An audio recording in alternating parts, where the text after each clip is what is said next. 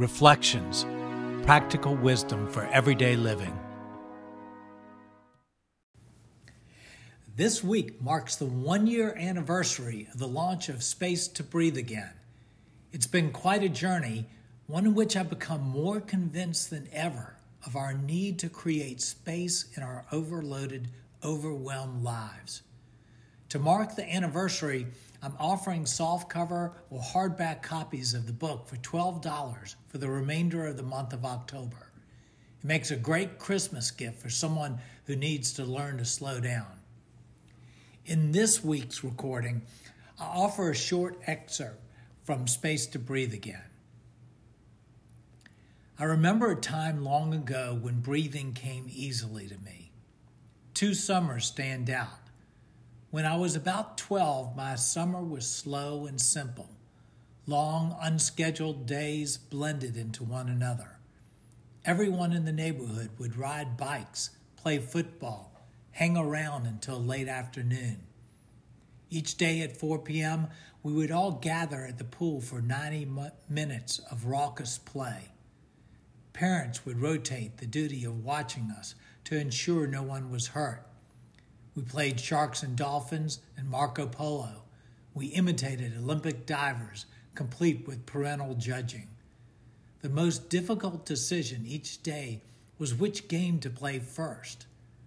The whole summer, as I remember it, was carefree, stress-free, and full of joy. A few summers later, when I was in high school, I taught swimming and tennis lessons with my brother Mike. Each morning we went out to a community pool in the country and taught a small group of beginners. None of them were training for Wimbledon. We were sort of glorified babysitters with the luxury of a swimming pool and tennis courts at our disposal to keep everyone happy. After the morning camp, Mike and I would drive to a nearby golf course and play 18 holes of golf. We still laugh today about the summer of the truncated dimples, named after the dimple pattern on the golf balls that we used to play. Our only stress was whether we could get in an extra 9 holes each day. I knew how to breathe in those days. Breathing came naturally. Joy was found in simplicity, the outdoors, and good fellowship. Those summers are gone. Happy-go-lucky afternoons are replaced by stress-filled weeks. And while responsibilities make carefree living seem unfathomable, Jesus didn't seem to think so.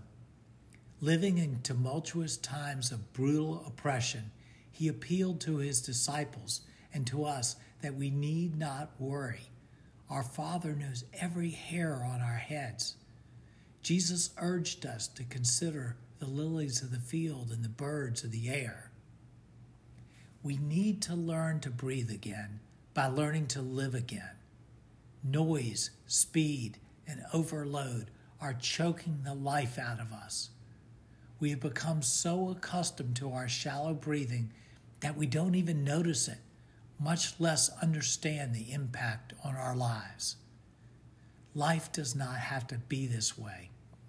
We desperately need to expose the sickness of overconsumption, overstimulation, and overscheduling.